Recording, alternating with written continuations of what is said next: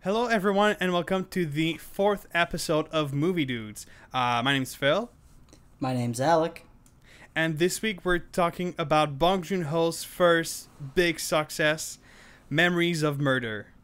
Alright, so Memories of Murder is a film, as I said, directed by Bong Joon-ho back in 2003. So Bong Joon-ho, for those who don't know, is obviously the guy who almost 2 years ago won the Academy Award for Best Picture with Parasite. And was that actually 2 years ago now? Oh, no, it was a year. Nearly, it was a year and a half. Yeah, that's still too long. It still doesn't feel like it was that long ago.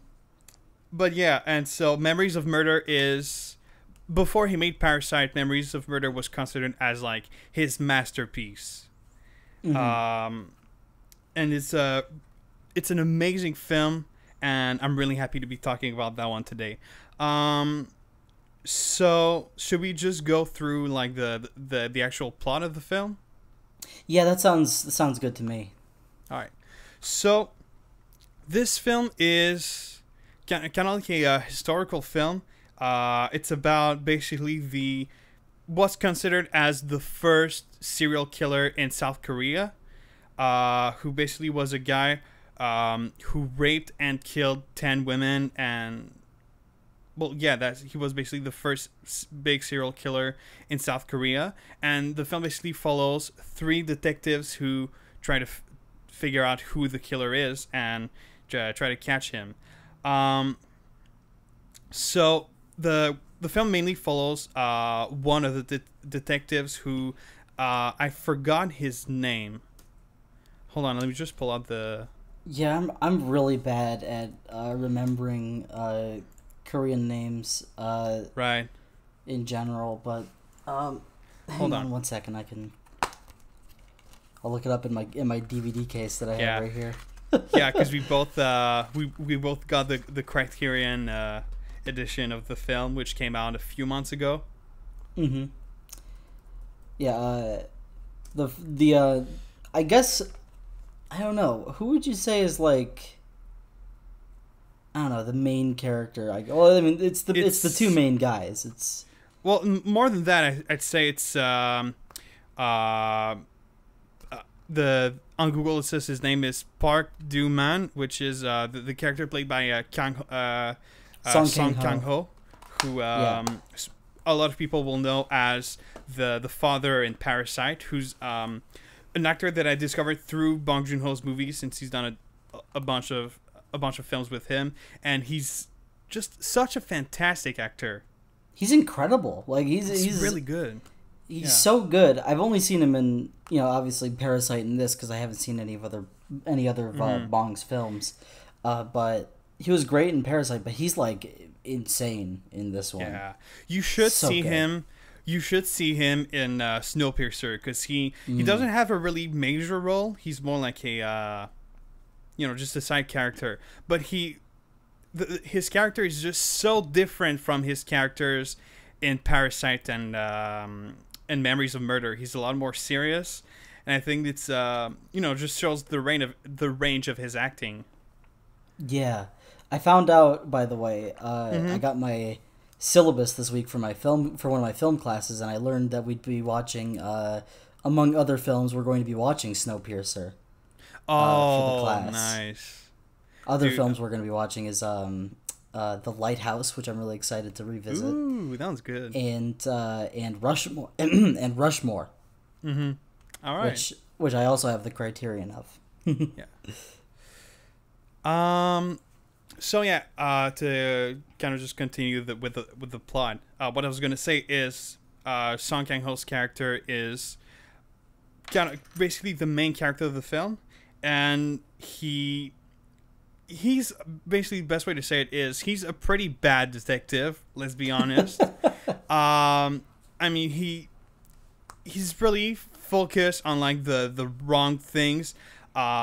For a part of the film, he's really like he's got this whole idea of, oh, we didn't find any hair in the crime scene, so the guy's probably hairless, like he doesn't have any pubic hair, and so he goes. Yeah, he goes to like a bathhouse and is like into like just looking at people's junk to figure out like who's the murderer, but he's more what you would just call like kind of a dirty cop. Is he like that's kind of the institution of that police station, it seems, is that like they get witnesses and then they just beat the hell out of him in the basement until they basically say like I did it, but other than being morally questionable as a cop, he doesn't have exactly great, like as you say, detective skills, because he begins the film by saying he has like what people call shaman eyes, which is which he says is he can look into like if he looks into the eyes of someone, he can immediately like figure out if they did the crime or not. And so it's him, another detective whose name is Park. I'm gonna try to pronounce it correctly. Park Hyun-gyu. Who is basically his thing is he loves to drop kick people. Oh my god, it's so funny. It's every time. Yeah, he's like transferred in from Seoul, right? No, that's the other guy. Oh yeah, that's the other guy. But this detective, if you watch, I believe someone counted it's like maybe 6 times in this 2-hour-long movie he immediately enters a moment by drop kicking someone, and it's kind of incredible. I think I've never seen a film with that much drop kicking. No, never. And I kind of love that. Yeah. And so that's basically his thing is he's the kind of detective who likes to beat people up.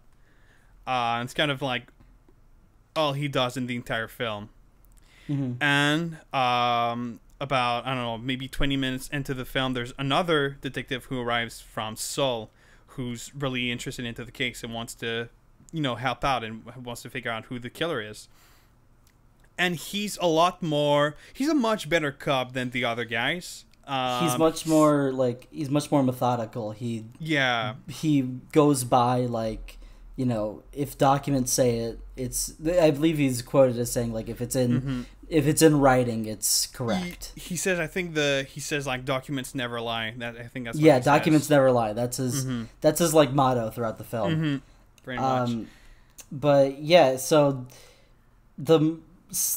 is based off of like as you said, like a serial murder in like the 80s of in South Korea, and we open the film with Song Kang-ho. That's his name, right? That's the actor. Right? Yeah, that's the actor. I'm just gonna refer to him as that because I don't remember his cop name, his character name. But so Song is like investigating this like irrigation pit where he finds a dead body, and we soon learn that like this has been happening recently, where like dead women will be showing up in like fields, and so obviously that begins like their interrogation process, or like trying to find clues and stuff, and then the guy from Seoul comes, and that's pretty much the start. And then so at one point in the film, Song Kang-ho is talking to his girlfriend, and she mentions how there's like this creepy kid who's always following girls, and so he immediately thinks of him as like a very important suspect, and he becomes basically the first suspect of the film. Yeah, he immediately beelines towards that kid. And so they keep him in the police center for like a couple, I assume a couple days, where they just interrogate him, and until he basically, I think they even say at some point that they rehearse him saying like how he's the murderer and how he did it and everything. Yeah, like yeah, they keep him down there for a while, and then they bring him out to the woods to try and force a confession out of him. And it's revealed that it was kind of rehearsed, but not really, Yeah. because he starts to say like, yeah, I did it, and like all, and like describes the entire like murder and stuff, and this will become important later, but he also says things that that the police didn't tell him about the murder, which not important now, but it will come back. Right. So he's once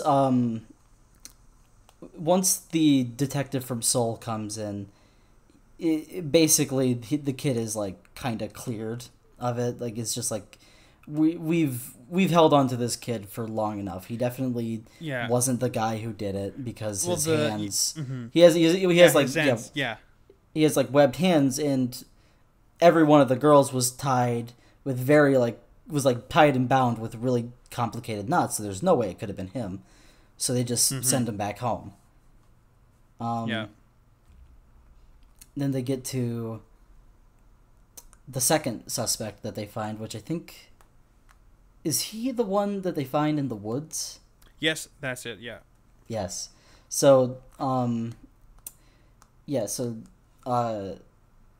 Song Kang-ho and the other detective whose name is kind of escaping me right now. They go and just kind of like check out the area where the most recent murder at that time happened, which was just some random girl in the middle of a forest. They come in, they just kind of look around, but then they start to hear footsteps behind them, and it's the detective from Seoul. And both of them are kind of unaware that either of them are there, so they hide as they hear someone else approaching. It's just this random guy wearing red lace underwear, like with like frills, and he starts masturbating in the woods to the scene of the crime. Yeah, so and he also brings like underwears, like he brings panties and a bra, which he puts on the floor and stuff, jerking off to that. Yeah, so obviously they're just kind of like, oh, that might be him. So yeah, Song Kang-ho readjusts his foot and kind of crunches on some branches, which starts a big chase scene where they eventually catch up with the guy and interrogate him. And there's not really much that comes of that one. They just kind of they kind of figure out like, oh, he's just a weirdo. Like he's just a guy who wanted to go jerk off in the woods to a murder victim. He's a guy who's got weird like well, what's the word for like when you're into something like sexually? Fetish. Fetish. Yeah, he's got weird fetishes. Yeah, so they abandoned that one pretty quick. But then while they're at the police station, I do not remember her name, but it's another female detective. She brings up the fact that on every rainy night this was already established that every rainy night is when someone is murdered. She brings up that one of her favorite radio programs, on every rainy night, the same song is being played by someone who just goes by the name of like a lonely person. It's the same song that is played during that hour, which is when people are murdered. So, that starts. Obviously, at first she's brushed off, but the detective from Seoul is like, no, this might be something. So this is where we get to our third suspect. And so the guy kind of matched all the descriptions that they had of the potential killer real well, and unlike the other guys, that one is a lot more. I don't know. I feel like he's less scared of the detectives. Very much so. He's very much like all the rest of them. Like the first one was, he was just a kid, so he was like he wasn't like terrified of the detectives, but he was It's just more kind that of. well, he Yeah. was scared of them, but he also like didn't really fully understand what was going on. Yeah, that's exactly it. He didn't really fully Mhm. understand what he was being questioned for, and the Yeah. second guy was just scared. Yeah, yeah, So you know they. So this guy is very like stoic. So immediately yeah. Mm-hmm. they kind of show interest in him. It's like that's probably the guy that did it because he fits everything. He lives in the area. He works near, like he works in a factory that's near the site of a lot of the murders. Mm-hmm. He's the guy. He's definitely the guy who sent in all of those requests for that song on those Yeah. rainy nights. So he And fits yeah. everything that they have. But they take, so yeah, they take a DNA uh, sample from one of the crime scenes, and they take some of this guy's DNA and send it over to America since they don't have, the kind of forensics needed to Yeah. do that kind of work. And so, uh, immediately after that, I don't quite remember what the reason for it was. Oh yeah, so the detective from Seoul goes to like a high school where, basically they hear this rumor that like at this high school there's like I think they hear it from a kid, right? Isn't it like a childhood Right. It's like it's one of the playground rumor? students. Yeah, yeah. So like they hear a rumor that like the person who murders all the kids is, or all the girls is living in one of the school's bathrooms or something. So Yeah. he's just like, that's probably not true, but I'm gonna go anyway. So he goes and investigates, finds nothing, and meets a girl and walks her to the nurse's office where he puts a Band-Aid on her, and then kind of leaves. I wanted to highlight that scene because it becomes important later. Yeah. But I also just think it's a good scene. Yeah, but Then after this, he ends up meeting another victim. I think yeah, they say it's another victim of the serial killer, but who survived. that's right. Yeah, Yeah, and so they interrogate her, kind of trying to find more clues of trying to find out who the guy is. Unfortunately, she was like she couldn't see him, so this doesn't really help them that much. Well, it helps them a bit, but yeah. It helps them a bit with like certain things about the guy, but doesn't help him really in the end. So, I guess this just brings us to the ending, right? right, I think so. So okay, he goes to so they get a report called in that there's been another body found. The detective from Seoul decides to go investigate on his own and discovers that the body is that of the girl that he helped at the nurse's office at the school. And he basically decides to like forego everything that he knows. He goes to the suspect's house and like just immediately like beats him and takes him to these train tracks. And is followed by Song Kang Ho, and they, he's basically beating the crap out of him. Song comes in with the reports, or the report from the United States about the DNA samples. Okay, so the detective from Seoul opens it up, and he realizes, and he reads it and finds out that it's not him. No, The DNA no results, match. they're not a match for suspect number 3. Which kind of makes him lose his mind because that was all they had Yeah. in terms of a lead on the case. So he just kind of walks away from him to grab his gun. And in the meantime, Song Kang Ho is looking at him, trying to, for one last time, trying to use his shaman eyes on the guy to try and figure out if he did it. Yeah. And he also prevents the detective from shooting suspect number 3. So in that exact moment, we get my absolute favorite part of the movie, where Song Kang-ho was just looking into this dude's eyes for like a minute, and then he just says, "I don't know," and then he lets him go. And Such a good scene. Oh my god, it's. And then he lets him go, and that's where the account of the murders ends. Yeah.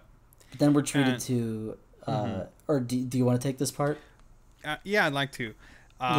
So then we have the last scene of the film, which is a scene that I really like, and I'm going to go into more details later, because I have actually quite a few things to say about this particular scene. But so this is a scene that takes place in 2003 when the film came out. And so basically this shows Song Kang-ho, who's now a father of 2 kids, and he's not a detective anymore. He works in kind of like just, he sells things. I don't know exactly what his job is. He's just a salesman. Yeah. And so he's talking on the phone, driving to his job, I guess. And at some point, he goes through the field where we saw the first victim of at the beginning of the film, and he asks the guy who's driving, "Can you stop for a minute?" And he goes back to the crime scene, goes back to the exact same place where he found the first victim, and obviously there's nothing there; it's just empty. But then he meets a girl who asks him, "Why are you looking there?" And I think he kind of says like, I don't know exactly what he says, but he says he just kind of says, he's like, just I was, something was here a while ago, and I wanted to see it. And yeah. And then the girl answers and says, "Well, that's weird, because there was another guy not too long ago who did the exact same thing, and I asked him, why are you looking there?" And he said that he did something there a while ago, and he wanted to. He just said he did something a while ago. And then there's just this shot, the final shot of the film, of Song Kang-ho looking at the girl, and then looking into the camera, and then the film ends. He says he's like, did you get a look at what he looked like? And she goes like, she was like, she was like he just kind of looked plain, and he was like, how? And she just goes, just ordinary. And that's when he just goes silent and then looks straight into the camera. Yeah. And then the movie ends. So, all right. It's, out of all the movies we've discussed so far on Movie Dudes, it's my favorite ending. Oh yeah. I don't quite know yet if it's my favorite of the ones we've discussed yet. But oh my god, it is such a the last 20 minutes is just masterful. The last 20 minutes of this film are just like perfect. There's nothing to say. There's a lot of things to say, but there's nothing wrong to say about it. It's perfect. So, so I'd like to know, since this is the first time this happened in the podcast, where we're talking about a film that I had seen before, but you had not. So I want to know, what did you think about this film? Well, I guess I'll just start out by saying I liked it. I liked it a lot. I can't say I was ever bored by it. But unlike the previous film I've seen from Bong Joon-ho, Parasite, I wasn't like, hanging on every word. So I was kind of, and I think that worked a lot better for this movie almost, because Right. it kind of immerses you in just the same kind of limbo that the detectives are going through of like okay, this is the only lead we have, let's pursue it. Oh, there's something else that didn't work out, and it just keeps going and going in that loop. But yeah, and then like throughout the whole movie, I'm just thinking, I'm like, this is pretty all right. I'm having a good time, but I don't love it yet. And then the end happens, Right. and I am immediately that last section, much like Parasite. I'm in. I'm sucked in for the first time in like kind of a while. Like I've seen a lot of movies just in the past few months, and for the last time in a while, this was the first one that just kind of had me sitting there like, what is happening? Like where's this going? I want to know right now. And I was left completely in awe at the train track scene, at the final epilogue scene. So I liked the movie quite a bit, and now that I've had, I watched it maybe a few days ago by now, and I've had that time to just kind of sit on the movie. I love it a lot, and I'm really glad that I own it, and I'm glad that we're talking about it. Yeah. And I would say, like, I don't know, if I had to rate it out of 10, I'd probably say it's a very solid 9 at the moment. I really, really liked this one. Same thing for me. That's a 9. But yeah, that was just my experience with it. I watched it, by the way. I can't exactly remember what I did the day before. I think I went to like one of my friend's parties or something, and I came back and I was like, oh, I should watch, because this is when I thought that we were going to be recording on a different day than we were. So I was like, oh, we're going to be I'm like, okay, we're going to be talking about this tomorrow. I need to watch it tonight. So I watched it. I started it at 1 o'clock and I ended it at like almost 4 a.m. Right. So it was a very late night movie, but I think that worked perfectly for it, because I don't know if you're the same way. This is off topic, but like I watch movies at night a lot better than I do during the day. Dude, same. I don't know what it is. Yeah, I don't know. It's nice because what I do when I watch movies is usually I watch them at night, and I just shut down all the lights in my room, and you know, I unfortunately have to watch all of my movies on my laptop, which is not the way I'd like to, but that's right. You know, that's it. And so the only source of light that I have in my room is my laptop, and so it's the best way that I have to create some kind of like movie theater vibe. Right. I don't know, my movie watching setup has never been like my movie watching setup has gone through a lot of change in the last few months, because when I lived in my apartment that I lived in during the first couple episodes of this podcast, I had like a couch and I had a TV setup. So I was like, this is just a pretty good movie watching setup. Yeah. But then during like a couple months, I was in the town where my mom lives, just kind of working a job down there.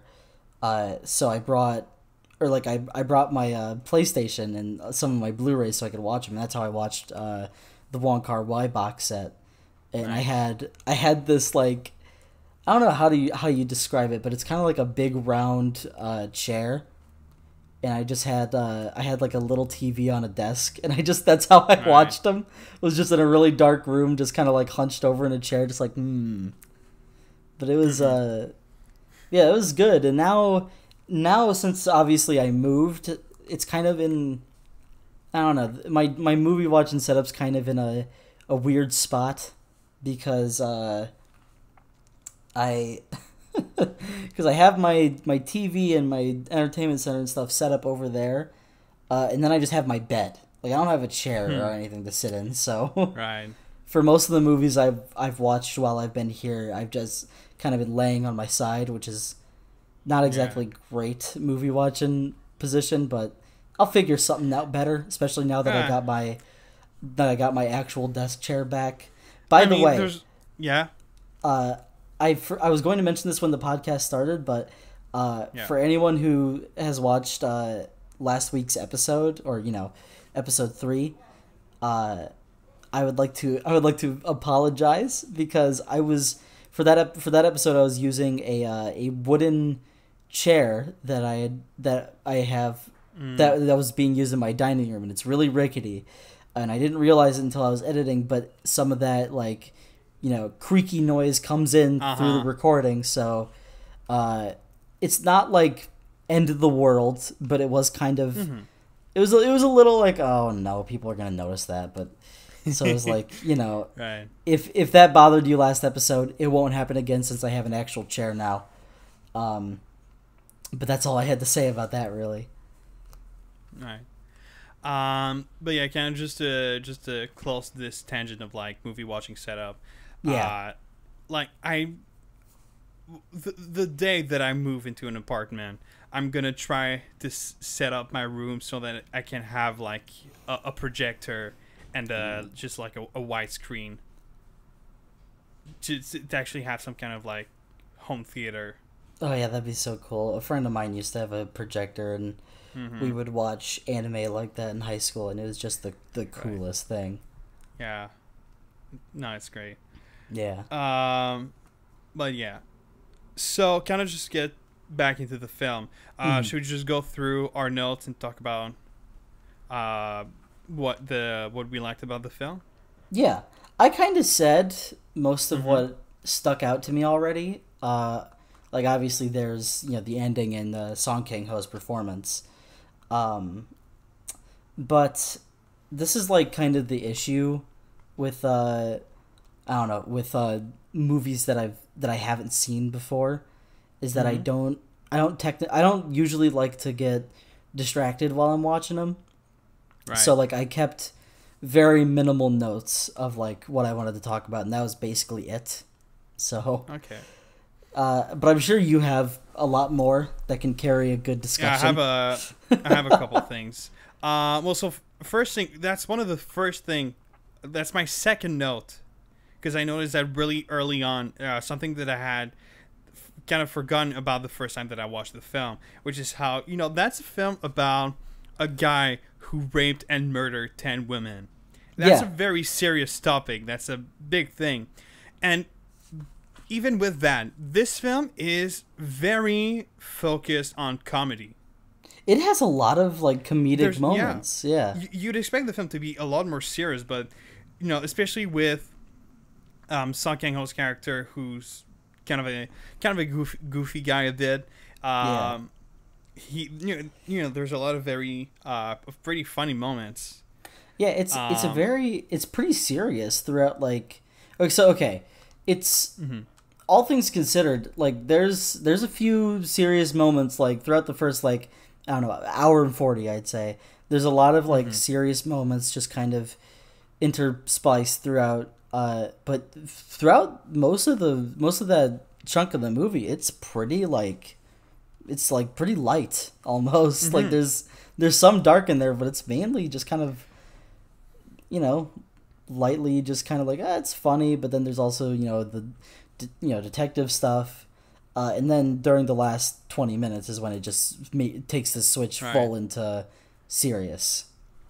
Well, what I think, like, the reason why they did that is because, as I said, it's a very serious topic. So maybe a film about that is very serious for 2 hours would be kind of like too much.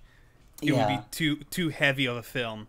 Plus, so I considering like the audience that this movie was originally created for is like, Korea, in the last, or during that period of time, was kind of like shaken by by those serial murders, because unlike America or like other big countries where serial killings is kind of a lot, like it's kind of like every every couple of years we get a good a very like notable like serial killing. Yeah, I mean, just the sheer amount of Netflix documentaries about serial killers. Like, there's just, it's so much here, but over there, like back then especially, it's like it was like that stuff never usually happened. Well, I'm pretty sure I read that it was the first like real serial killer in South Korea. Not only that, but it was in a region that had like no crimes. Yeah, like a very crimeless place, who suddenly had a very like dangerous serial killer. Yeah, which could also play into the idea of like why Song Kang-ho's character in the movie is like not that great of a detective, is because there wasn't really anything. There wasn't really anything to investigate for him. Unlike the guy who's from Seoul, where it's a big city, so there's a lot more stuff going on. Which I actually did have something in my just kind of in my headspace about the movie that I liked a lot. I love the crisscross with their character development, because Song Kang-ho starts out as just kind of a goofy, or he just starts out like he's like not very official at all. He's like the whatever kind of proof there is, I'll go off based off what I feel. But obviously the detective from Seoul is like very grounded. He's very like like he said, document, or like I don't remember what he said exactly. The documents are the truth. Right. But at the end of the movie and during that last train track scene, we see how they've essentially flipped in characters, because the detective from Seoul is ready to shoot the suspect, even though they all know that he didn't, or that like he probably didn't do it, and there's no way that they're ever gonna know that he did it or not. And I just realized how he's always like, the documents are the truth, but then he sees the documents saying that the semen DNA don't match up, and even there he still doesn't believe it. Yeah. Then there's a really good shot. There's like a very small detail that I loved, is when a train comes and splits up the detectives and the suspect. The documents are left on the track and get shredded by the train coming by, and that's so good. Like, it's such a like obvious movie moment, but it's still so good. Like, I was like, oh my god, that's so fun. I'm like, that's perfect. Yeah. But that was the other thing I had forgot to mention, was just the sheer perfection of those two character arcs. Yeah. There was something that I noticed about the film. I curious to rewatch some Bong Joon-ho films to see if it's also the case in those films. There's a lot of very long and continuous shots in this film. Well, for example, there's a shot that happens very early in the film that's one of my favorite scenes in the entire film, which is when he finds the second victim. But unfortunately, there's just like a fuck ton of people everywhere who's just messing up with the crime scene. There's a tractor that goes over like over the footprints. It's like a 2-minute unbroken sequence of him telling all these people to like get out, like just clear the area until forensics gets here, just like leave. But they're all like bumbling over each other. It's such a chaotic scene, and I love it. Mm-hmm. It's what other scene also is amazingly chaotic in the same way is later in the film when they're trying to do a reconstitution of the murder with the first suspect, and then the suspect's dad comes there and says, "No, my son's innocent," and everything, and it just creates so much chaos with like the journalist asking, "Is that true? Is he not really the killer?" And there's like this slow motion shot, and I don't remember if it's actually slow motion, but this shot of like everyone just bumping into each other, and there's just this sea of scream and shouting, and that's just like you can't make out any single voice or any single kind of dialogue because it's just so chaotic. Yeah. And I was just watching that kind of like, holy shit, that's a lot. And I thought that was a really really good scene. Yeah, I really liked this was something I saw mentioned in a YouTube video on Memories of Murder, and I don't quite remember who did it, but I remember it was it by Every Frame of Painting? I don't know if I watched the Every Frame of Painting video on this. I might have, because they made one. Yeah, I think I think I did. I think it was that video because he mentions how obviously like a lot of movies are shot like pretty like thoroughly covered. Like you get like a bunch of shots of this one actor doing one thing or the one actor doing another thing, just to kind of build a scene that way. But a lot, if not all, of Memories of Murder is shot in a very just kind of zoomed out point of view. It's very I believe it's called like ensemble framing, because during most of the scenes of like people talking, everybody who is in the scene is in the same frame, and it's framed like that throughout like the conversation, like only cutting sometimes.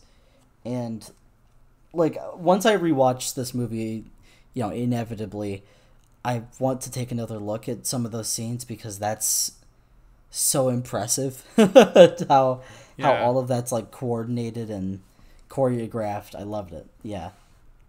So hold on, let me just look at my notes.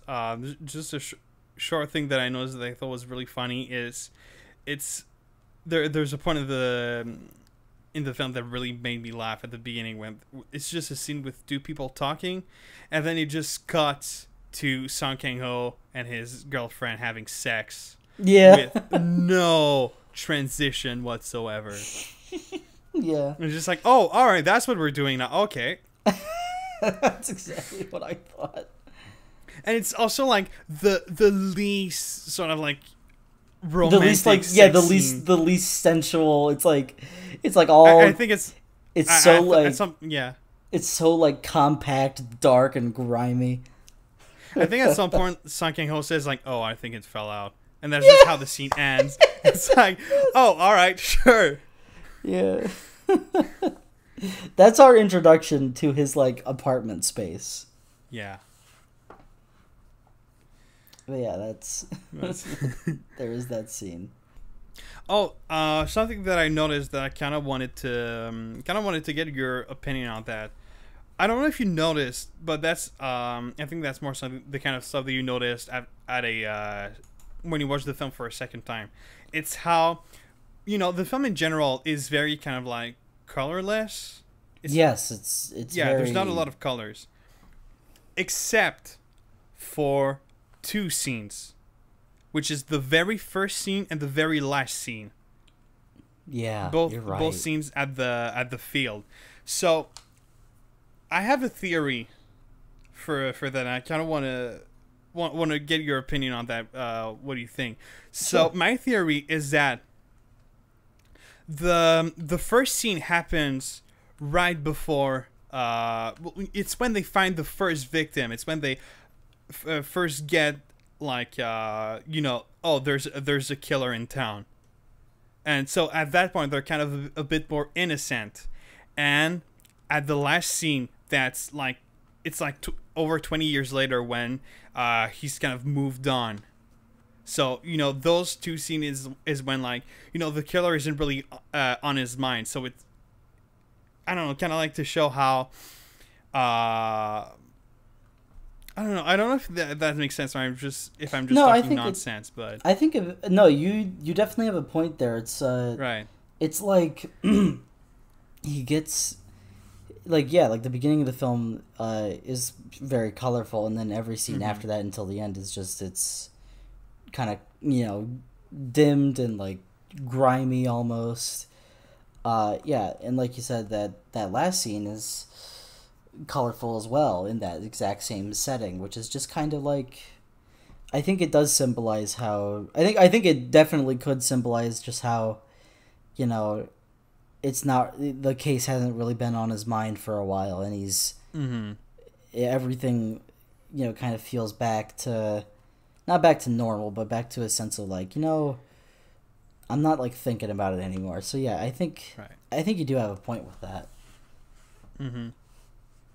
But you know, that was just something that I noticed. I was like, huh, that's weird. Yeah, it is a very dark movie. Like, it's a lot of the scenes, it's very like subdued and yeah, like not too flashy, which is, you know, is good, but it also it creates that that odd atmosphere, I guess. Yeah. So I'm just looking at my notes, and the kind of like the last thing to talk about is, well, as I said earlier, I have a few things to say about the last scene of the film. So the first thing was what I just said about the colors, but then there's something else that's related to the actual killer. So I don't know how much you know about the actual killer. I watched literally like an hour before we did this. I watched a video that was like the from a YouTube channel, I believe it was Korea News or something, about like the differences between the real case and the movie. And it wasn't like, it didn't really go that far into it. It wasn't a really greatly put together or like differences video, but yeah, I don't really know much. I was going to I guess research is more on my own, but I knew we would definitely talk about it on the podcast. Well, so all right, the film obviously came out in 2003, and I don't know, kind of like as they say in the film, by 2003 the killer had not been caught yet. He was still loose. So there's a something that's amazing that I found in an old interview with Bong Joon-ho they made a few years ago. Where he basically talked about that last scene and said how the last shot of the film, when Song Kang-ho is looking at the camera, he's not just looking at the camera, he's looking at the killer, who probably went to see the film about his crimes in theaters. Yeah, I saw that interview too. It's so... Yeah. It's... When I first saw that, I was like, what? That makes that last scene just so chilling. It's like, oh yeah. It's amazing. And so I also read for this episode, I did something that I'd never done before, which is that I read the essay that comes with the criterion of the film. I was thinking about doing that. Okay, for the episodes in the future, whenever we get to a Criterion one, we should do that. I'm going to watch like the supplements and stuff and discuss that too. There's I wanted to watch because I'm pretty sure there's a documentary. There is. It's like the documentary on the making of the film, and the other notable thing is there's a 1994 student film from Bong. Yeah, so that's pretty cool. Yeah, it's a really cool set. Which unlike most single film Criterions, this one comes with 2 discs. Yep. Instead of 1. Which I've only ever seen in my copies of The Irishman and Seven Samurai, which are, you know, obviously both stupid long movies. Well, also Parasite has. Oh yeah, that's right. Parasite has 2 discs. Yep.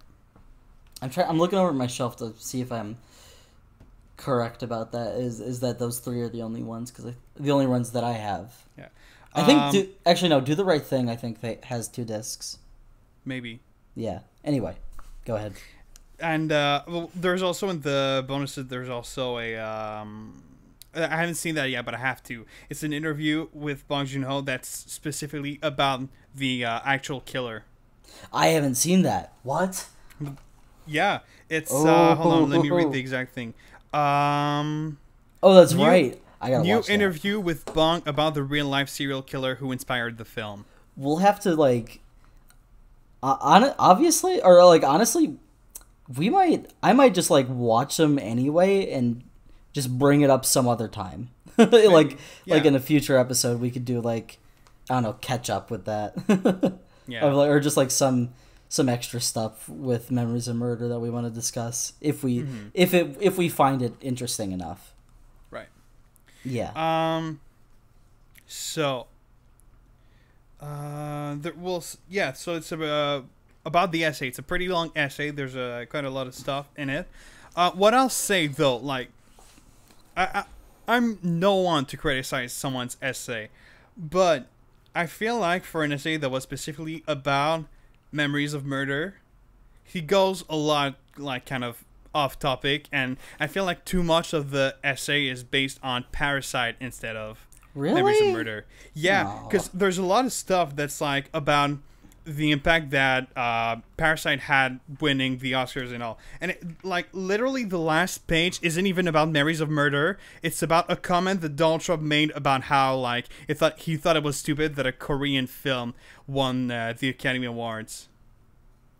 So When yeah. okay, when did the Criterion edition of Parasite come out? Did that come out after the Oscar win?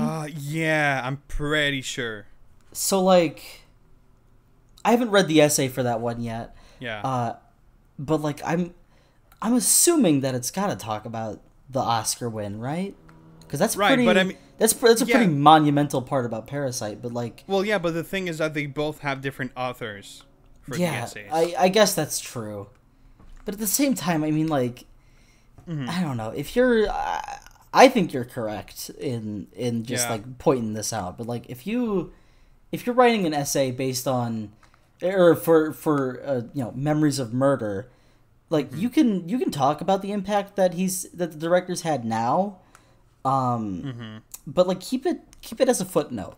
Like don't I don't know, just kind of like say like they're like this happened too, but Yeah. I don't know. The part of that doesn't sit right with me, I guess. No, yeah. Which- that was 'cause, kinda, like- yeah. It's worthy of discussion for sure, Mm-hmm. but like in an edition of Memories of Murder, I don't know. Yeah, that was kind of disappointing when I read that. But there's still a few things. The main thing basically that I thought was really interesting is that apparently, what I found out is that in real life they didn't really they didn't find the killer. Well, hold on. Do you know about the current situation with the killer? Didn't he admit to all of it? Didn't he like? All right, I'm gonna confess in explain it because 2019? that's right. Well, that's something that I found out when reading that is how in 2019, so very recently, Yes. the guy, the actual killer, they did a new DNA test, I think, with better technology and everything, and they found out who the killer was, and it apparently was a guy who had been already sent to prison like in the 90s for other crimes that he'd done. And he admitted to have done those crimes, but also, and I think that's the actual number, but I'm not quite sure. I think he said he admitted to 30 other rapes. Oh my god. So a crazy fucking guy. And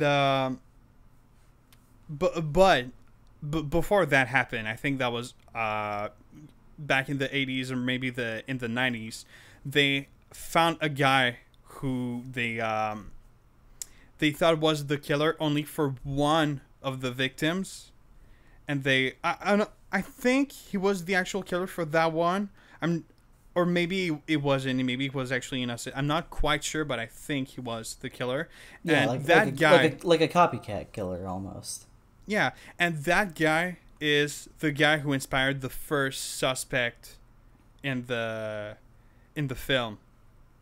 Like, he's basically based on that guy. Yeah. So I thought that was pretty interesting. Besides that, honestly, I didn't find a lot of stuff. There was a bunch of stuff that was pretty interesting, but not a lot of stuff that was really like, oh, I got to talk about that on the podcast. Yeah. I don't know. I saw how like the thing with the Band-Aid is apparently a reference to Lolita by Stanley Kubrick, but Really? I haven't seen it, so I haven't seen yeah. seen Lolita either. It's on my watch list. But yeah, so that's pretty much all I have to say about the film. That's about all I have to say as well. Yeah, I really, like I said earlier, I really liked it, and I'm just excited to see more of Bong's work in the future. Yeah. So I'd like to talk about kind of like this kind of stay topic of Memories of Murder. I thought it would be interesting to talk about the genre of murder and mystery. Okay. Kind of like films and TV shows of people trying to figure out who the killer is. Because I think I've seen quite a lot of those, especially in the recent like year and a half. And I think that's a really interesting sort of genre. It really is, yeah. Yeah. So I don't know, like, how much of that have you seen? Or, like, do you have any specific film or TV show that you think of that you would like to talk about? You're gonna have to give me a sec to kind of recall some, because it has been quite a while since I've seen like a good murder mystery before this. Well, there's in terms of specifically maybe in terms of tone and kind of that kind of stuff. There's a couple parts in the film that reminded me of. I don't know if you've seen this show, this British show that's called Broadchurch. Never. All right. Well, so that's a show that I discovered recently because this year I got way into Doctor Who. Mm-hmm. And there's a lot of Doctor Who actors who were in Broadchurch, so I thought, I should watch it, and it was on Netflix, so I did that, and it's basically it's on a smaller scale than Memories of Murder. It's a guy. It's there's only one victim, and it's a 10-year-old boy, and it's basically David Tennant and Olivia Colman trying to find the killer. And so yeah, that's kind of just like a recommendation that I want to put out. Anyone who's curious about that's a really good show. It's first of all, kind of like Memories of Murder. It's a pretty somehow a pretty funny show, because Olivia Colman and David Tennant are the two main detectives. And Olivia Colman is kind of like, she's very optimistic, and she's very kind of like joyful. And she's basically, if I were to compare it to Memories of Murder, she's kind of like Song Kang-ho, even though she's a good detective. Mm-hmm. And then you've also got David Tennant, who's from this other town, who he's very negative, and his character is very funny in a way that like he's the kind of person who hates everything. And so you got those two very different personalities mixing up, and I think it's pretty funny. But in general, it's also a very well written show, and yeah, it's just really good. Yeah. That's all right. I don't know why I blanked on this, but I think like the best murder mystery movie I've seen in the past few years, at least, is Knives Out. Same. Yeah, which is much more comedic in tone than Memories of Murder. Yeah, for I'd sure. say you can consider that a comedy, and it's unlike Memories of Murder in terms of like murder and mystery. It's a lot more. It's obviously very inspired by like Agatha Christie and that kind of stuff, which I really like. It's much more like a whodunit type of murder mystery. which is great. Which I love. I loved that movie. But like, I haven't seen it, but another murder mystery show I know of is Twin Peaks. Oh, which yeah, I'm same, I gotta still watch that. Yeah, I'm still. My roommate watched it years ago and loved it, but I gotta get into it because I really because it's David Lynch. I'd like to watch all of Lynch's stuff, but I'd also like to watch Twin Peaks because it's a legendary show at this point. Yeah. And also I think like the recent season from like 2017 has like one of the highest ratings on all of Letterboxd. Yeah, that's true. I think it's on like 4.6 out of 5. Mm-hmm. There's also, have you seen? I'm just realizing that David Fincher has made 2 great mystery films, yes, which are Seven and Zodiac. I have seen neither. Neither. Oh, fantastic! Well, that's going to be 2 films that I recommend that you watch. Of course, they're most movies that like I don't know that are like considered the greats are in my massive watch list. So. Oh, I've got a bunch of those as well. A bunch of very famous and acclaimed films that I haven't seen yet. Which, I don't know if I talked about this on the podcast, but my watch list was started because, obviously I go to film school. Right. But after a couple months, mainly it was like every week at this point. Whenever I would meet someone new, they would ask me if I'd seen Taxi Driver or not. And I'd have to go like, no, I haven't seen it, but I'll get around to it someday. And then one day, someone was like, oh, you haven't seen Taxi Driver? You gotta see it. And I'm like, okay, fine. I was like, I will make a watch list with every movie that someone tells me to watch. Right. And eventually that evolved into, like instead of movies that people told me to watch, it was just movies that I wanted to watch. And so now it's around 550, I think it was last time I checked. Oof. Yeah, which I'm almost 50 movies in to the complete watch list. I only have a few left, and this was number 46 of the watch list. All right. Well, what I have is instead of a watch list, I've got 2 lists on Letterboxd, which are the first list is there's a book that came out that's like 1,001 movies that you have to watch before you die. Yeah. And someone took all the films from that list and put it in a Letterboxd list. And so basically I cloned that list, and I'm slowly going through all the films that I've seen. And the other. Yeah, I'll probably break into that list once my watch list is completed at some point. I don't know. And the other list is that's pretty cool. Is I think that was a few months ago. That was like more early on into the pandemic. Edgar Wright did a list of his 1,000 favorite movies. Really? Yeah. And so again, someone made it into a Letterboxd list. I cloned it, and I have watched 800. No, I have watched. Hold on. No, there's.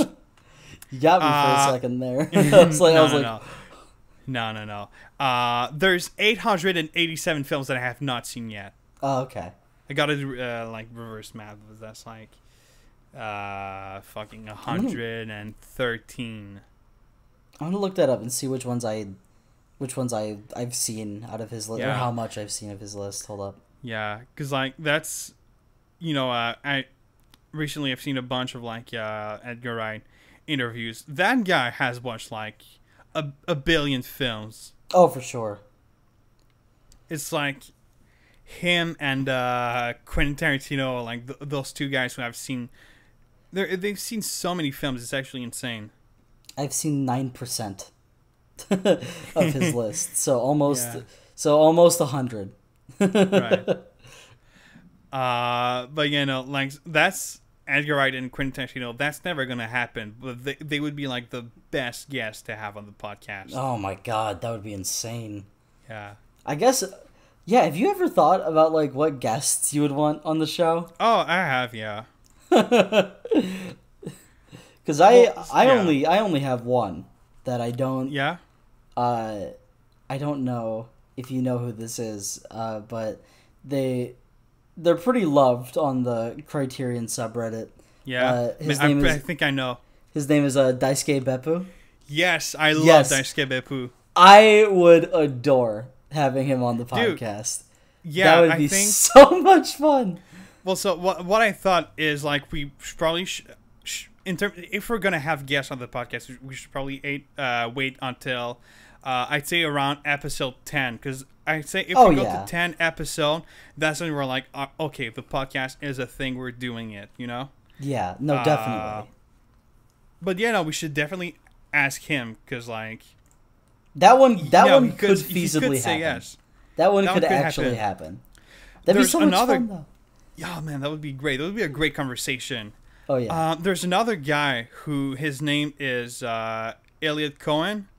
He's got a YouTube channel that's called Boutique Blu-rays with Elliot Cohen. Oh, I think I've heard that. I think I've heard Yeah. that name. He makes he makes a bunch of videos about Criterion, but also a bunch of other stuff. And that's another guy who I think that would make a great guest. Oh yeah. And yeah, I mean, besides that, I mean, we can always try other YouTubers who have more subscribers, but at least try. But that's probably not gonna happen. It would be pretty insane. There's a lot of yeah. There's a lot of movie YouTubers I've watched throughout my life that would be kind of surreal to talk to. Yeah. There's do you know the YouTube channel that's called the Royal Ocean Film Society? Yes, I've heard that Yeah. name. That guy, it's this guy who makes these amazing analysis on movies, and honestly, I think that's probably my favorite channel about movies.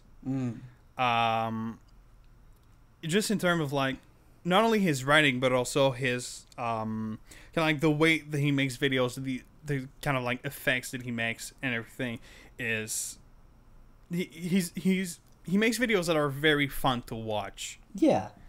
And that's another guy who I'd love to see as a guest. I just thought of like maybe the best guest we could ever get. Yeah. What if we had Doug Walker on the show? Oh my god. Wouldn't that just be something? Oh my god. We gotta make an episode with Doug Walker about The Wall. Oh. Okay. Yeah. So until we know that like okay, let's make a promise right here, never to Yes. talk about The Wall until we know Doug Walker has said no to coming on the show. Like, Right. Well, all right, here's the thing though. because we have to save that for Doug Walker. Well, so the thing is, there's, this video got so much hate. I mean, Like, yeah. The like to dislike ratio is horrible. So I'm pretty sure that he's not gonna want to talk about The Wall again. He has a good sense of humor about himself. Yeah, he does though. He But does. like, see, that's the thing. I don't know, cause like, with Nostalgia Critic, obviously that's what we're talking about. If no one knows who Doug Walker is, Yeah. but with him, I can defend most of the videos he's done. The Wall video is the one I can't. Like that's I've watched that and I'm like, yeah, that's just a bad review. It's a bad take. But I like, still haven't seen it. it's something all right. Yeah. But I listen. I love Doug. I don't know if he'll ever hear these words, but if he ever wants to come on the show, not even to talk about The Wall, just in general, anything he wants to, choose a film. I will give it my blessing. Absolutely. Yeah. I think I heard that he said that his favorite film is Brazil by Terry Gilliam. I'd be fine If he with wants that. to talk about that, I'm fucking down. Of course. Yeah. That'd be so No, cool. but if we're talking about Dog Walker, you know who would be another great guest? Who? The AVGN. Oh my god, that would be great. Because, like, you know, he talks about video games on his channel, but he's a massive, like, cinephile, and he went to school to pursue filmmaking and everything. So, oh yeah, you know, no, I would love to talk to him. Yeah. I just remembered, what if we got Dog Walker on the show to discuss the Channel Awesome movies like Kick-Assia, Suburban Nights, To Boldly Flee. Wouldn't that be something? Dude, that would be the best episode. Oh my god, that would be like real talk though. I know I'm laughing really hard right now, but like that would be childhood dreams come true. Yeah, that'd be absolutely. so awesome. That'd be so good.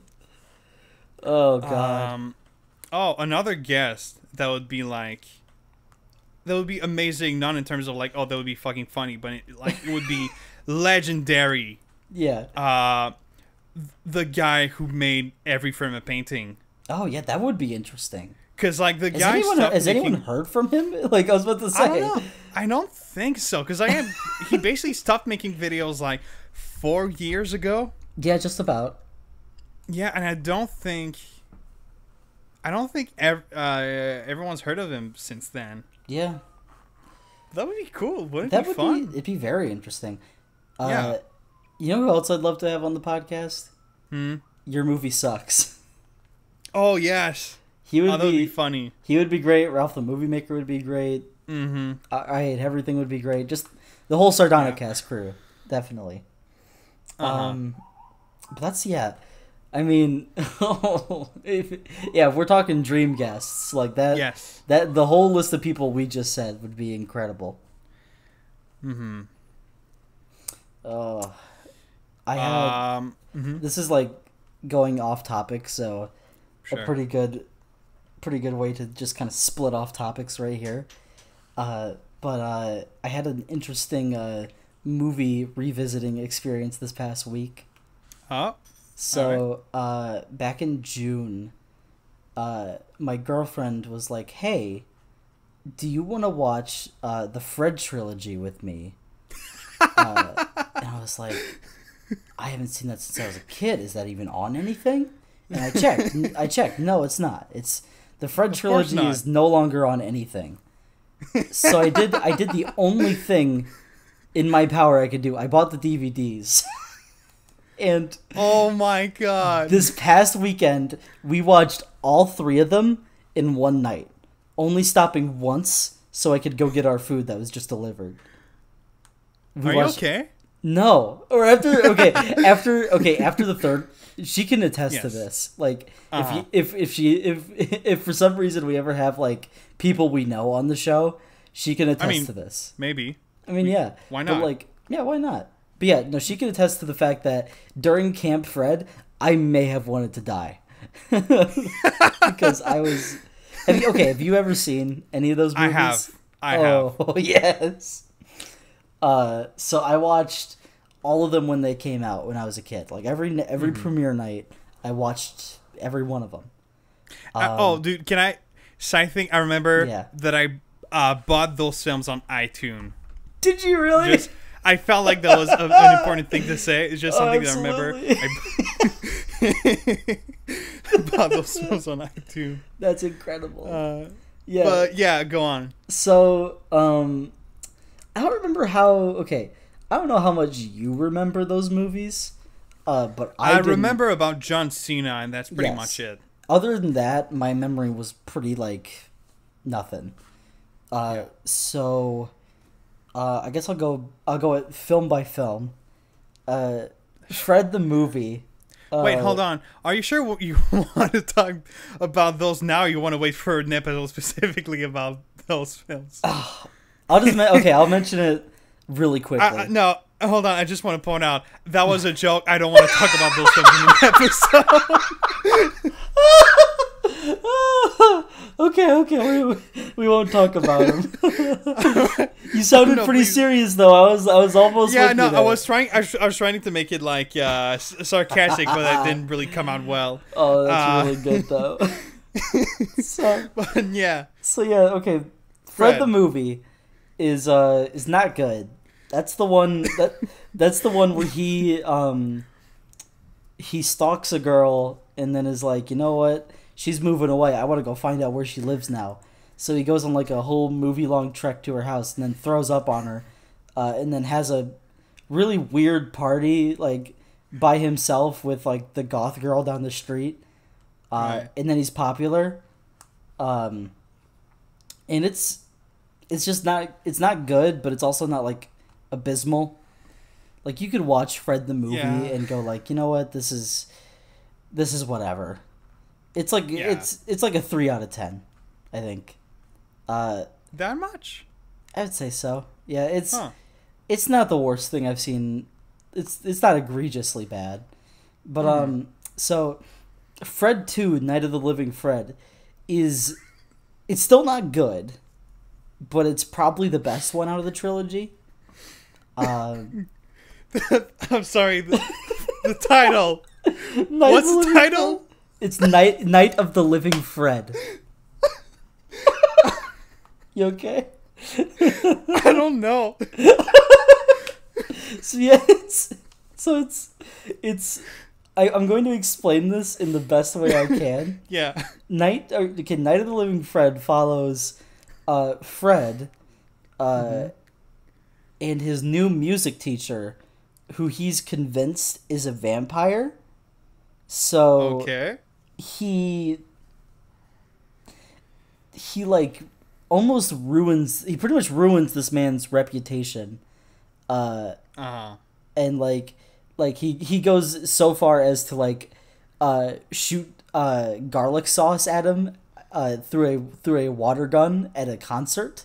This is real. Like at a piano recital, he shoots garlic sauce at him through a super soaker, and then Okay.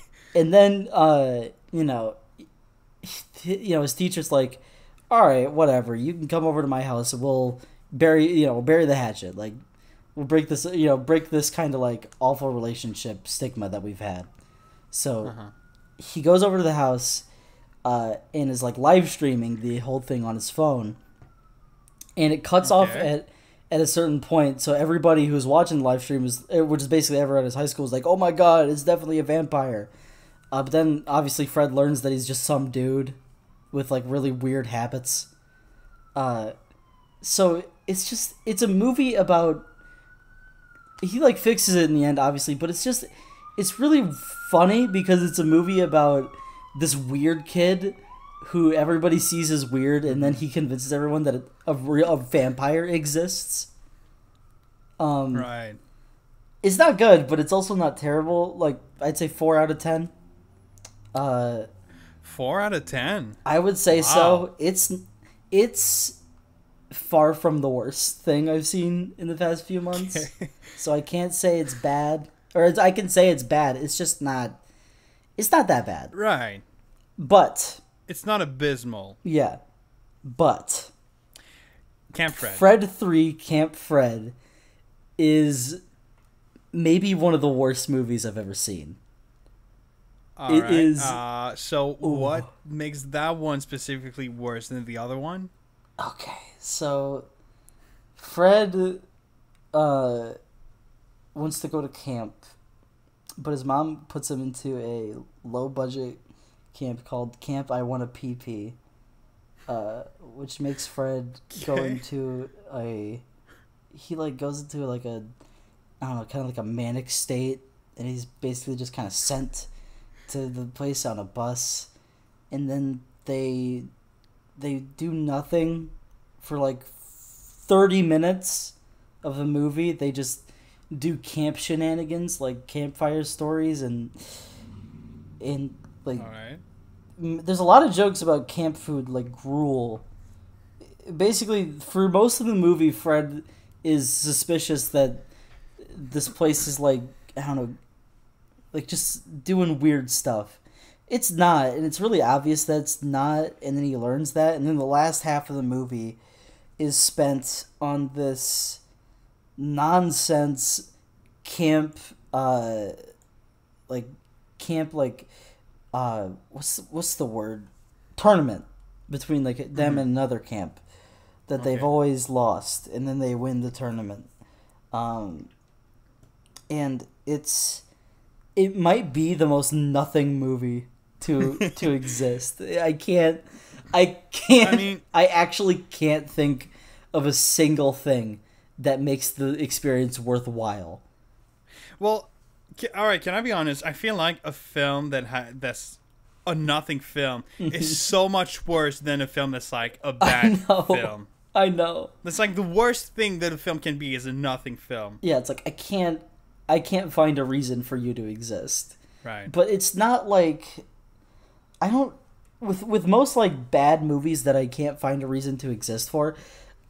I'm usually like I usually hold some kind of like I don't know, some kind of vitriol in my heart against it. I don't have that against Camp Fred. It's just bad.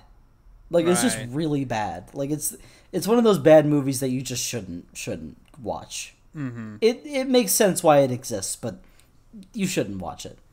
It's like a 1 out of 10. It's bad. Well, actually, have I ever talked about the worst movie that I've ever seen? Have I ever mentioned this to you? No, but I think I thought about that like 2 minutes ago. I think that would be a good conversation for the podcast. So please go on. So because I've got a good an interesting one for sure. I think. Oh yeah. So this is like a good. Yeah, this is definitely something I was going to talk about at some point. I just didn't know when. Right. Same. So okay. I would say since from 2016 to the pandemic, I would see as many movies in the theater as I possibly could. Okay. And in 2019, or no, 2018, this was even more so because I had Movie Pass before that went under. All right. So I would see like maybe 2 movies a week or something crazy like that. Nice. But one week, my friend and I decided to go see a little movie called Slender Man. Which was it was an adaptation, or not an adaptation. It was inspired by, the creepypasta or just the internet legends of the same name. Which, being a 2000s kid who spent most of his time on YouTube, I knew quite a bit about the creepypasta world. So I was like, okay, this will be interesting. It's really weird that this movie's coming out now. Yeah, it is, huh? But I didn't think about that. I was like, okay, fine, I'll go see it. We sat through the entire thing, and it's the worst movie I've ever seen. I don't think there's any. I watched it again recently because I bought it for like $5 on Blu-ray, so I have the movie. Sure.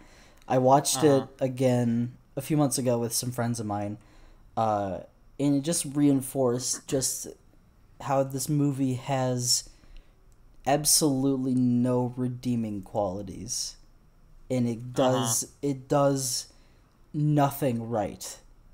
Eventually, someday, I wanna break down the movie like into everything it does wrong, which is pretty much everything throughout the hour and a half runtime. But it's baffling. Like, if you ever watch Slender Man, it is like I can't even.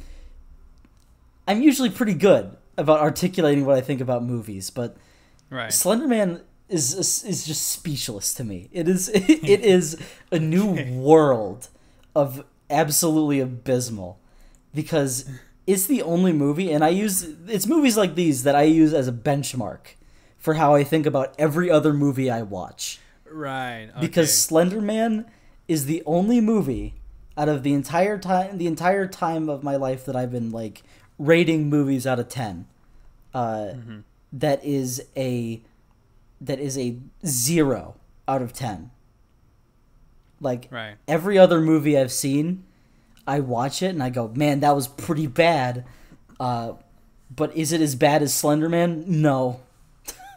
Like, I have seen so many bad movies that have made me go, like, since I saw that movie, there's been so many movies I've seen where I'm like, yeah, okay, you know, that was pretty awful. It was pretty unredeemable.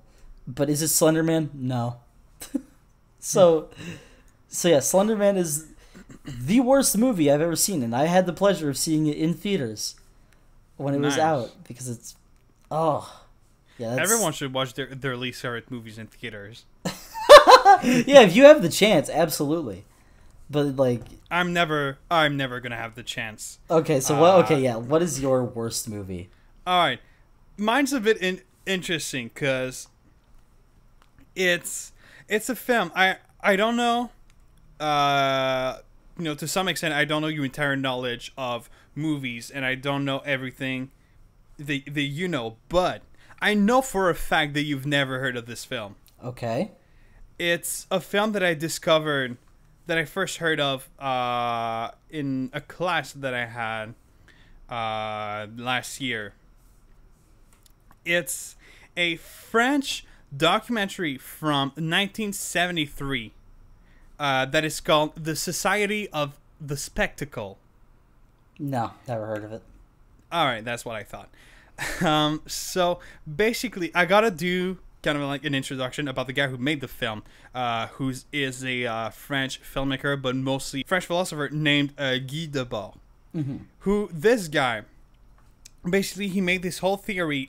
So Society of the Spectacle is kind of like a documentary adaptation of a book that he made with the same name. And he made this whole theory of spectacle, which is, in his definition of that word is, it's something that the society has created to kind of like blind itself from the world's issues, mm-hmm. which is entirely wrong. Like, that's his opinion. I respect that. He's wrong.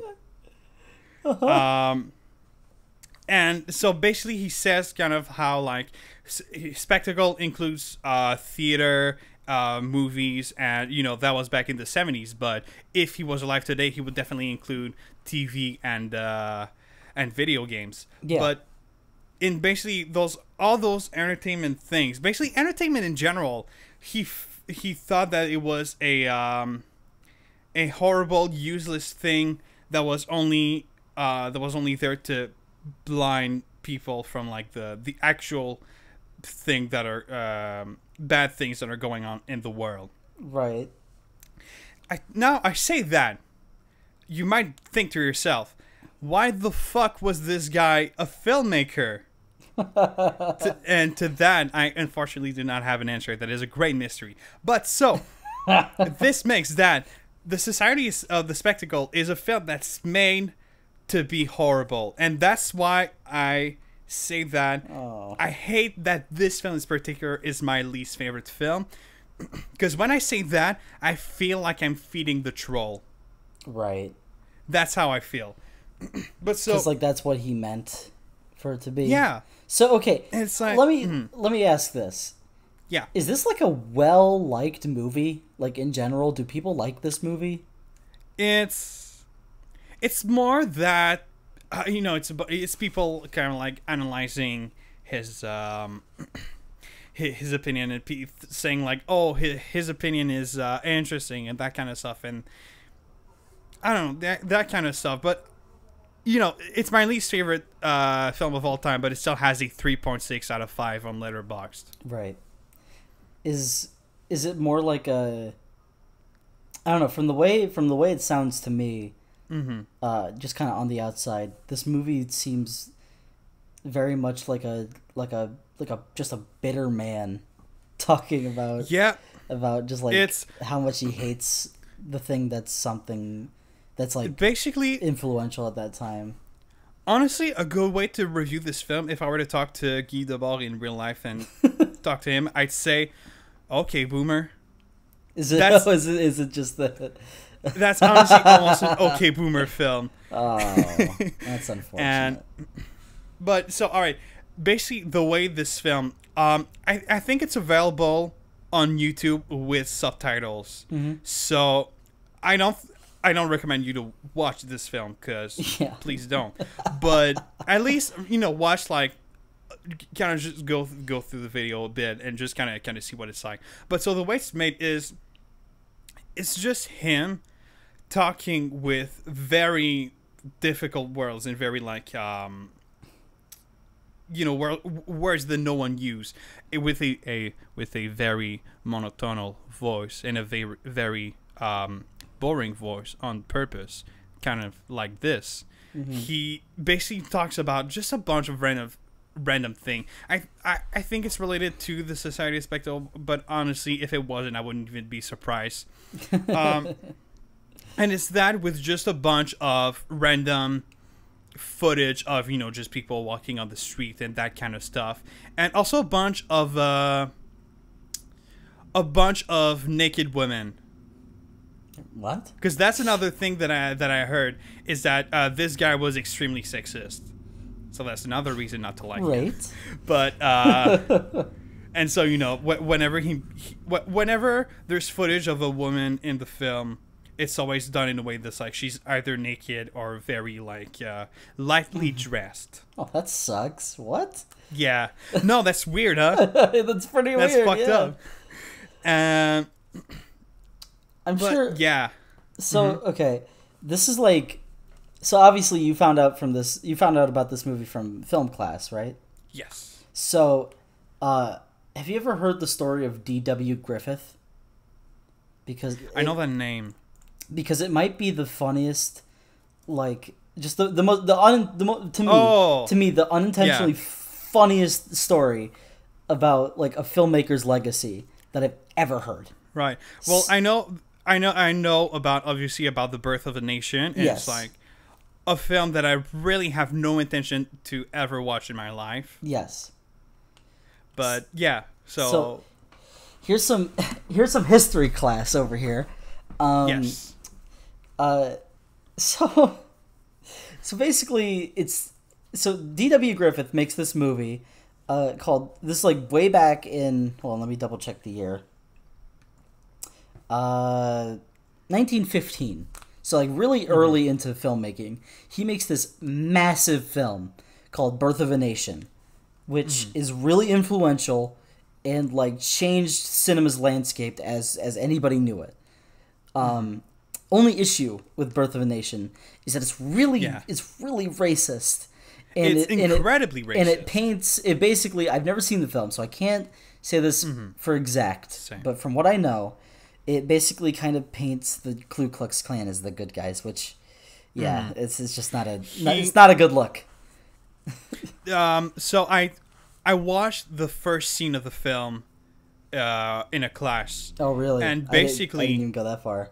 Yeah, and I think I saw it was like the first. I think it was the first scene of the film, and we talked a bit about it, and it's really fucked up because basically the scene is it's the assassination of Abraham Lincoln, but the way it's shown is the assassination is not the bad thing. The bad thing is that after that they kill the assassin, and the fact that this guy died is a bad thing because that guy was a good guy.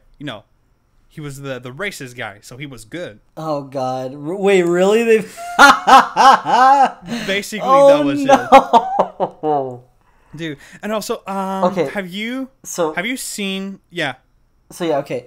Just to finish off, why I think the story of Griffith is funny, is because after Birth of a Nation, everyone was like, "Oh, you racist! Like this is so awful."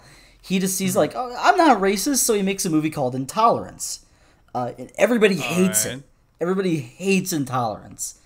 And so he's like, all right, you guys suck. So he makes a movie called Broken Blossoms, which can also go by the title of The Girl and the Yellow Man, where where the film basically follows like a girl and a white guy doing a awful Chinese impression and like character. God. It's the most racist thing I've ever seen. Oh my god, I'm looking at the pictures. It's horrible. So bad.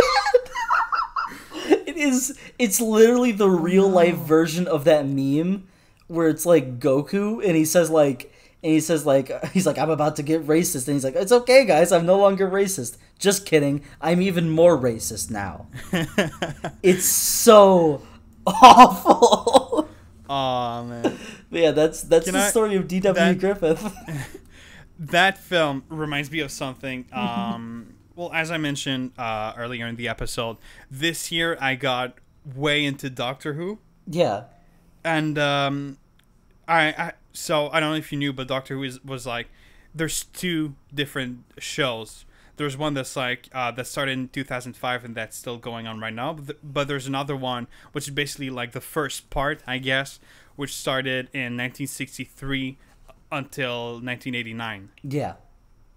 And in this show, I haven't seen the episode because it's kind of hard to find, and some of it really didn't age well. But right. I saw a bunch of videos talking about that. There's an episode from the 70s with an episode with Tom Baker as the Doctor, who is the face that everyone knows, which is the guy with the scarf. Yeah. Yeah, and they go to a planet which is largely inspired by China, and there's a lot of it feels like you're basically like you're in China, yeah. And everyone in this planet is played by Chinese actors. Okay. Except for the main guy in the planet, the who's the bad guy, who is for some reason played by a white guy with like this weird prosthetic mask to make him look like an Asian guy. No, it's terrible. That's awful. Hold on. Oh my god. All right, I wrote Doctor Who Asian to find a picture, and there's just a bunch of Asian doctors. Oh. That's not what I was looking for. Oh, that's terrible. Yeah,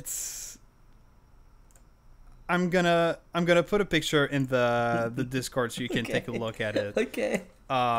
It's. By the way, right, I want to say, like, I want to preface this, like, yeah. The reason I'm laughing so hard at all this, it's because it's so at all this blatant racism is because I think it's so absurd that this was ever a thing. Like like obviously I don't even think we have to state that we are big fans of international film and like international actors. Oh my god! Yeah. Oh my god! That's the and worst. There's even a quote from the Doctor, which I'm gonna try to find. It's the name of the episode is the Talents of Wing Chang. Oh. It's generally considered as one of the worst Doctor Who episodes for some weird reason. I can't imagine why. I implore everyone who's listening to this right now to look up what this looks like, because it is. Well, I'm gonna put. You're gonna put it in the episode. Okay. Yeah. Don't worry. This is so awful. It's bad. That's and Tom Baker, who played the Doctor, has come out and said, like, he's apologized, saying like, all right, I'm so sorry. Well, of course, yeah. Yeah. It's just, I don't know. We could, obviously there's a lot to be said about, I don't know, like the history that film shares with awful caricatures of races. And I, just through growing up, I've realized that I am not the person to talk about that. So, same. Yeah, like if you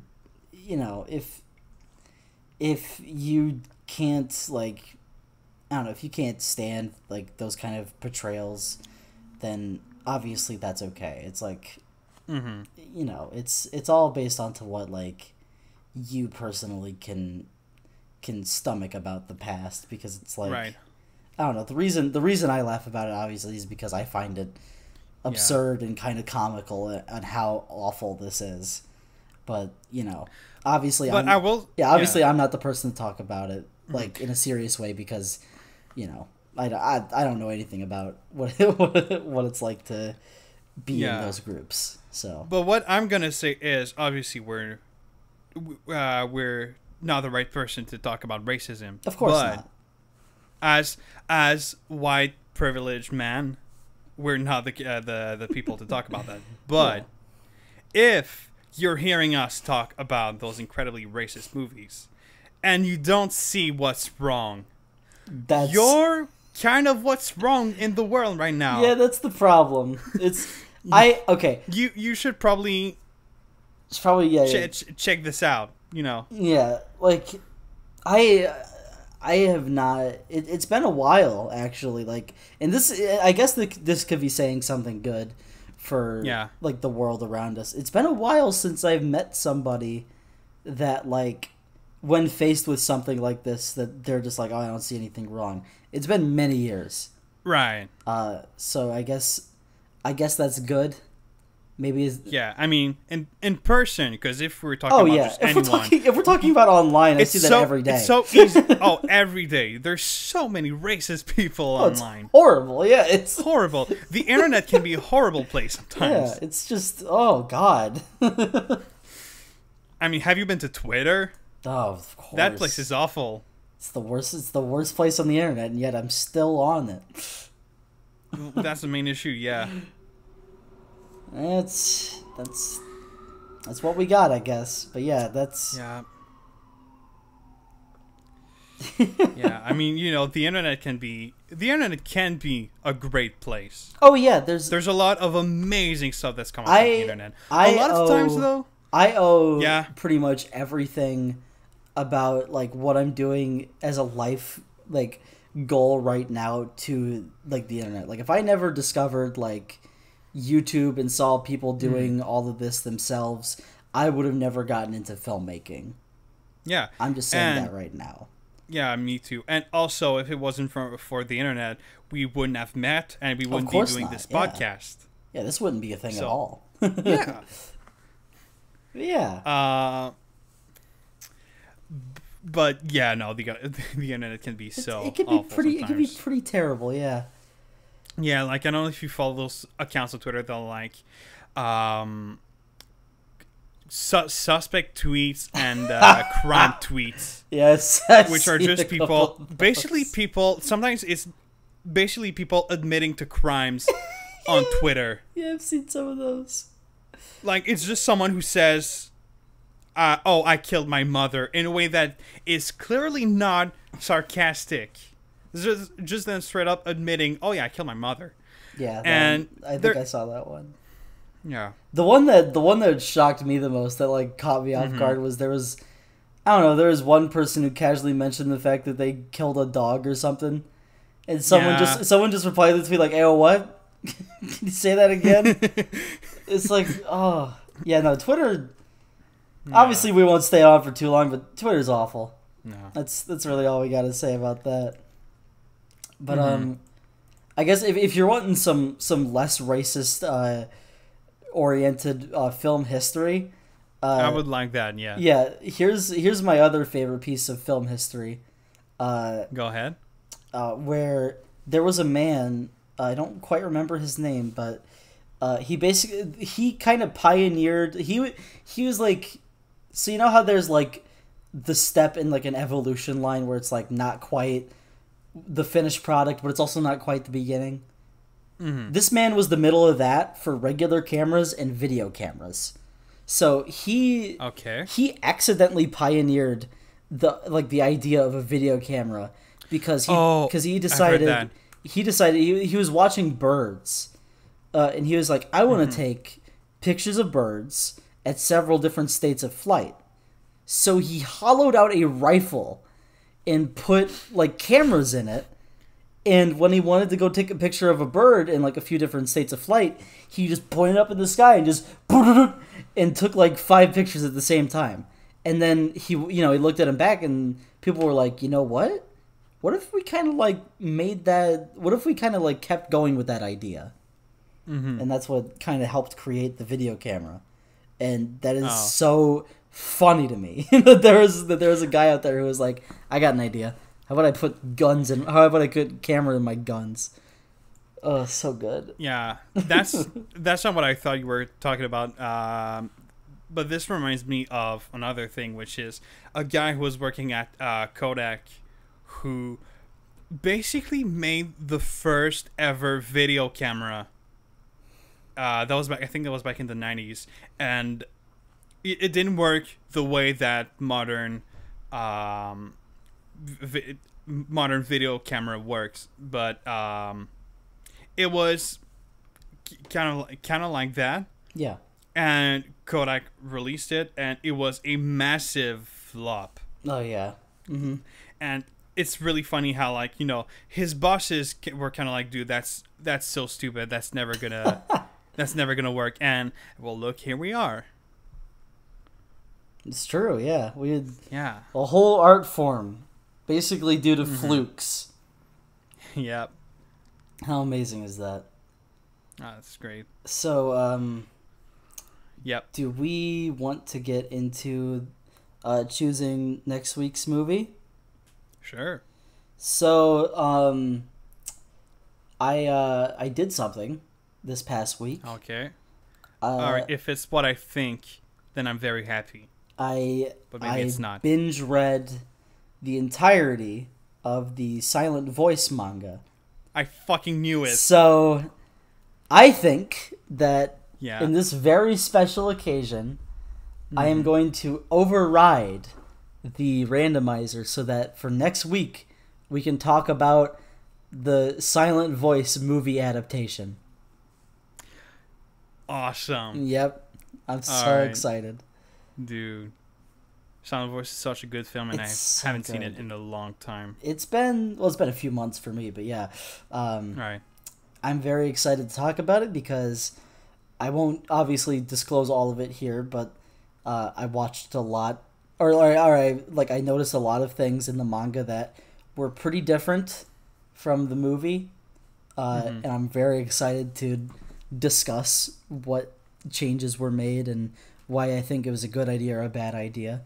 I'm really excited to talk about Silent Voice, obviously, because it's good. It's a good movie. Right. So yeah. That's that'll be next week's movie, Silent Voice. So keep a lookout for that. Yeah. I'm really excited about that. Me too. So is there anything else that you'd like to talk about?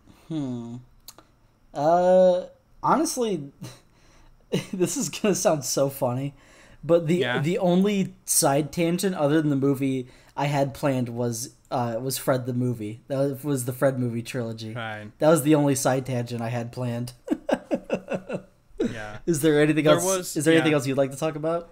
Well, there was one that I that I wanted, but it's like a big tangent. Sure. So not in this episode, but next time. Okay. I think it would. Okay. I think it would fit with. Well, I mean, I'm not going to keep it a secret because it's useless. But it's like we've got 2 episodes that have an anime tangent, but yet we've never really talked about like Western TV shows, like live action shows. That's true. We haven't. So I thought it would be interesting to. I don't know how much TV you watch, but I don't watch too much TV nowadays. But I've obviously watched a lot in the past, so that could be fun. Yeah. No. And I think it would fit. A Sound Voice more than Memories of Murder. For sure, yeah. Yeah. So, all right. All right. Well, I think that's it for this episode. Sounds good to me. Yeah, so thank you everyone for watching. Yeah, so you can follow in the description. You can follow us on our different social medias. You can also follow us on our YouTube channels and yeah, you kind of do like the whole YouTuber thing of like, comment, subscribe, follow, hit the bell. follow us on Twitter, hit the bell. Yes. Yes. Follow us on Letterboxd. I like Yes. Letterboxd a lot. Yeah, Letterboxd a lot. And yeah, no, thanks again very much for watching through, watching this entire conversation of us just saying random shit about movies. Yep. And yeah, we'll see you next week to talk about A Silent Voice. All right. Yep.